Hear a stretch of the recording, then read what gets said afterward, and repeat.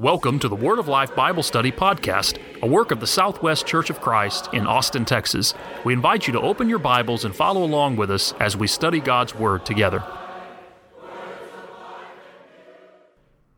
Hello, everyone, and welcome to the Word of Life Bible Study Podcast, brought to you by the Southwest Church of Christ in Austin, Texas. My name is Cody Westbrook, and I'm the preacher for the Southwest congregation. Today we want to open up our Bibles, and we actually want to take just a couple of moments, and we want to think about some background information of the book of Romans. And the reason why we want to do this is because we want to do two things. First of all, we want to notice how the content of the book of Romans will play off of this very important background information. And then we want to notice a point or two of application, something that we can take from that as we process that and understand the Holy Spirit's writing of this great book in light of the context of what was going on during that time. So the background information is this. In around 49 A.D., the Emperor Claudius issued a decree where he expelled all of the Jews from Rome, and he did it because of problems that were being instigated in the name of one called Chrestus. Obviously, that is a reference to Christ, and one important note is that the Romans didn't distinguish between Jews and Christians, at least not at this time, and they saw them as both parts of the same whole. And so to the Roman eyes, there are problems that are going on. There's an uprising, and it needs to stop. And so in order to deal with all of the fussing and fighting, as it were, Caesar just gets everyone out, sends everyone away. Now, we actually read about this in the Bible in Acts chapter 18, verse 1 and 2. When Paul arrives in Corinth, the Bible says that he found a certain Jew named Aquila, born in Pontus, who was recently come from Italy with his wife Priscilla, and then notice the parenthetical statement. Because Claudius had commanded all the Jews to depart from Rome, and he came to them. So this parenthetical statement tells us that Aquila and his wife Priscilla had been in Rome, that they were Christians, that they were Jews by birth, and it also tells us approximately about the time in which these events in Acts chapter 18 are taking place. So, there are problems brewing in Rome because of Christus, because of Christ, which basically means that the Jewish people were persecuting the Jewish Christians because they had converted to Christianity. And so Caesar and the Romans saw the trouble, and they just removed everyone all in one fell swoop. So now we turn our attention to the book of Romans. And keep in mind that the book of Romans is going to be written somewhere in the neighborhood of about 5 to 7 years later. And this is going to come just after this edict of Claudius expires, and now all of the Jews have returned to Rome. So imagine just for a moment being a Christian in the church at Rome, and here's what the situation would have been. For about 5 years, the Jewish Christians had been completely absent, and the only Christians in the church in Rome are those who are Gentiles by birth.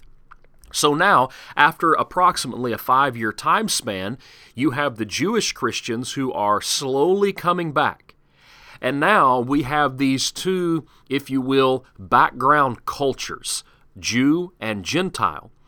And now they're coming together, and so they're going to have to learn how to coexist in harmony and in unity as brothers and sisters in Christ Jesus.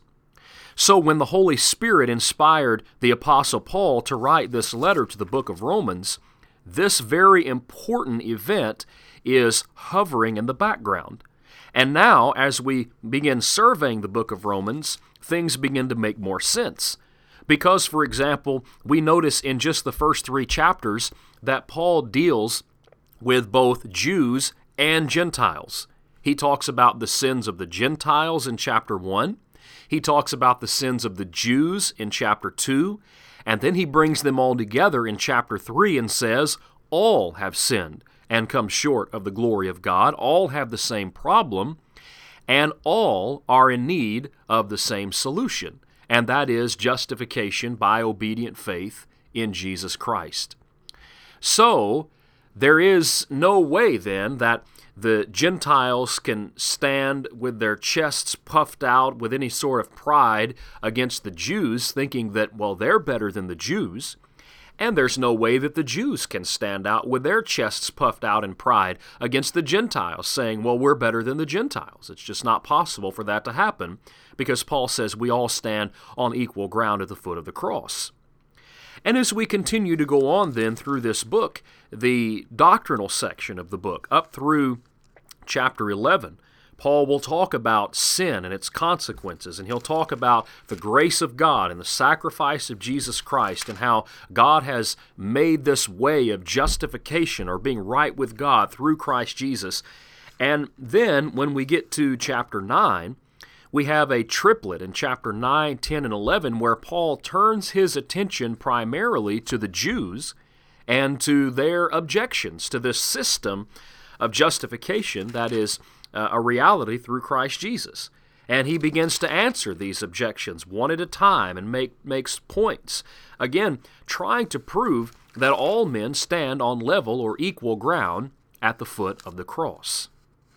Now, I want us to turn to chapter 14. This book transitions to what might be called the practical section when we get to chapter 12. In other words, Paul lays out the doctrine, the core of the teaching, if you will, in the first 11 chapters. And then beginning in chapter 12, he begins to describe some matters of practicality. Because of this great doctrinal truth that we've just laid out, here is the practical nature of that. Here's what that's going to mean in your life and how you put all of that to work. Okay, so I said let's go to 14, but actually I want us to start in chapter 12. And what we're going to do for the next couple of minutes is we're just going to go through and we're going to read some large sections of the book of Romans. And as we read them, I want you to keep the background of the book of Romans in mind. Jewish Christians and Gentile Christians, united in Christ Jesus, these two cultures, these two different groups of people learning how to coexist in unity and harmony as brothers and sisters in Christ. So listen to these passages now. Romans chapter 12, verse 9. Let love be without hypocrisy. Abhor what is evil. Cling to what is good. Be kindly affectioned to one another with brotherly love, in honor, giving preference to one another, not lagging in diligence, fervent in spirit, serving the Lord, rejoicing in hope, patient in tribulation, continuing steadfastly in prayer, distributing to the needs of the saints, given to hospitality. Bless those who persecute you.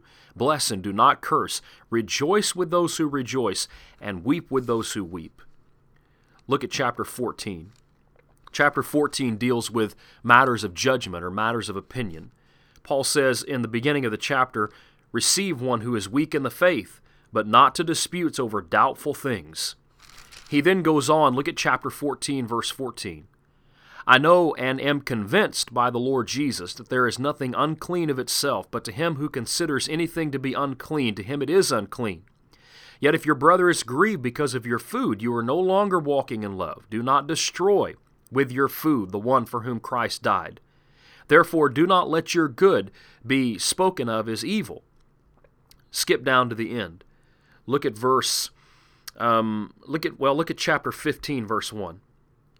We then who are strong ought to bear with the scruples of the weak and not to please ourselves. Let each of us please his neighbor for his good, leading to edification. For even Christ did not please himself, but as it is written, the reproaches of those who reproached you fell on me. For whatever things were whatever things were written before were written for our learning, so that we, through patience and comfort of the Scriptures, might have hope. Now may the God of patience and comfort grant you to be like-minded toward one another, according to Christ Jesus, that you might with one mind and one mouth glorify the God and Father of our Lord Jesus Christ. Therefore, receive one another, just as Christ also received us to the glory of God. Now I say that Jesus Christ has become a servant to the circumcision for the truth of God, to confirm the promises made to the fathers, and that the Gentiles might glorify God for his mercy, as it is written, For this reason I will confess to you among the Gentiles and sing to your name. And again he says, Rejoice, O Gentiles, with his people. And again, praise the Lord, all you Gentiles, laud him, all you peoples. And again Isaiah says, There shall be a root of Jesse, and he shall rise to reign over the Gentiles. In him the Gentiles shall hope. Now may the God of hope fill you with all joy and peace in believing, that you may abound in hope by the power of the Holy Spirit. Now think for just a moment about all of those passages that we just read, and think about how they begin to elaborate and to explain what we know about the historical background of the book of Romans. Here are Jews and Gentiles, two very different cultures, two very different kinds of people, who are all united in the body of Jesus Christ. They're not divided anymore. And now they have to coexist. They have to live together in love and in harmony and in unity. And so Paul has all of these things to say by inspiration of the Spirit. He talks about the importance of letting love be without hypocrisy. He talks about the importance of serving one another. He talks about the importance of seeking unity and doing what is necessary in order to build up your brother or build up your neighbor. He talks about the Jews and the Gentiles glorifying God together with one mouth, he says, glorifying God together in chapter 15, verse 5 and 6. And he even appeals to Old Testament scripture, Old Testament prophecy in verses 7 to 13 to tie it all together. You see, this uniting of the Jews and the Gentiles in Christ Jesus really stands as one of the major, if not the major, background point of emphasis in the book of Romans. Paul is showing them how all people, Jew and Gentile, struggle with the same problems, how all people, and that's sin, by the way, how all people, Jew and Gentiles, are in need of the same solution, that's Jesus Christ, and the salvation that he provides, how all people, Jew and Gentile, respond to that in the same way, that is an obedient faith, and then how all people, Jew and Gentile, are to live together in unity and in harmony, glorifying God together. Now, by way of application, why is it important for us to notice these kinds of things and bring them out? Well, think just for a moment about the congregation, the congregation where you are a member and where you regularly attend worship. In your mind's eye, scan the auditorium on a Sunday morning and look at all of the people who you see. Who do you see? Likely you see people who are very young, all the way up to people who are very old. You see people who have different skin colors. You see people who come from different levels on the economic scale. You see people maybe who speak different languages. You see some people who maybe are very opinionated and some people who are not so opinionated. You see people who know a lot about the Bible and they've been Christians for a long time. But then you see people who don't know much about the Bible at all and they're brand new Christians. You see people who are maybe widows, who are struggling day to day. And then you see people who are newlyweds, a young couple just beginning their life together. Do you see the point? You see, just like the first century church is composed of Jews and Gentiles who come from very different cultural backgrounds, and yet the Bible says we're all one in Christ, and so unity and harmony and love is required. So today, the church of our Lord Jesus Christ is made up of all kinds of people, from all kinds of backgrounds, from all kinds of different situations. And so it is important for us to keep that in mind, and it is important for us to keep in mind the fact that God wants us to care for one another and love one another and serve one another and exist together in unity and in harmony because we are brothers and sisters in the family of God, and God is our Father, and we all stand on equal ground at the foot of the cross. Well, that's the end of our thoughts today. We thank you for tuning in to this episode of the Word of Life Bible Study Podcast, and we hope that you will join us again for a future episode as we continue to open up God's Word and to study the wonderful Word of Life together.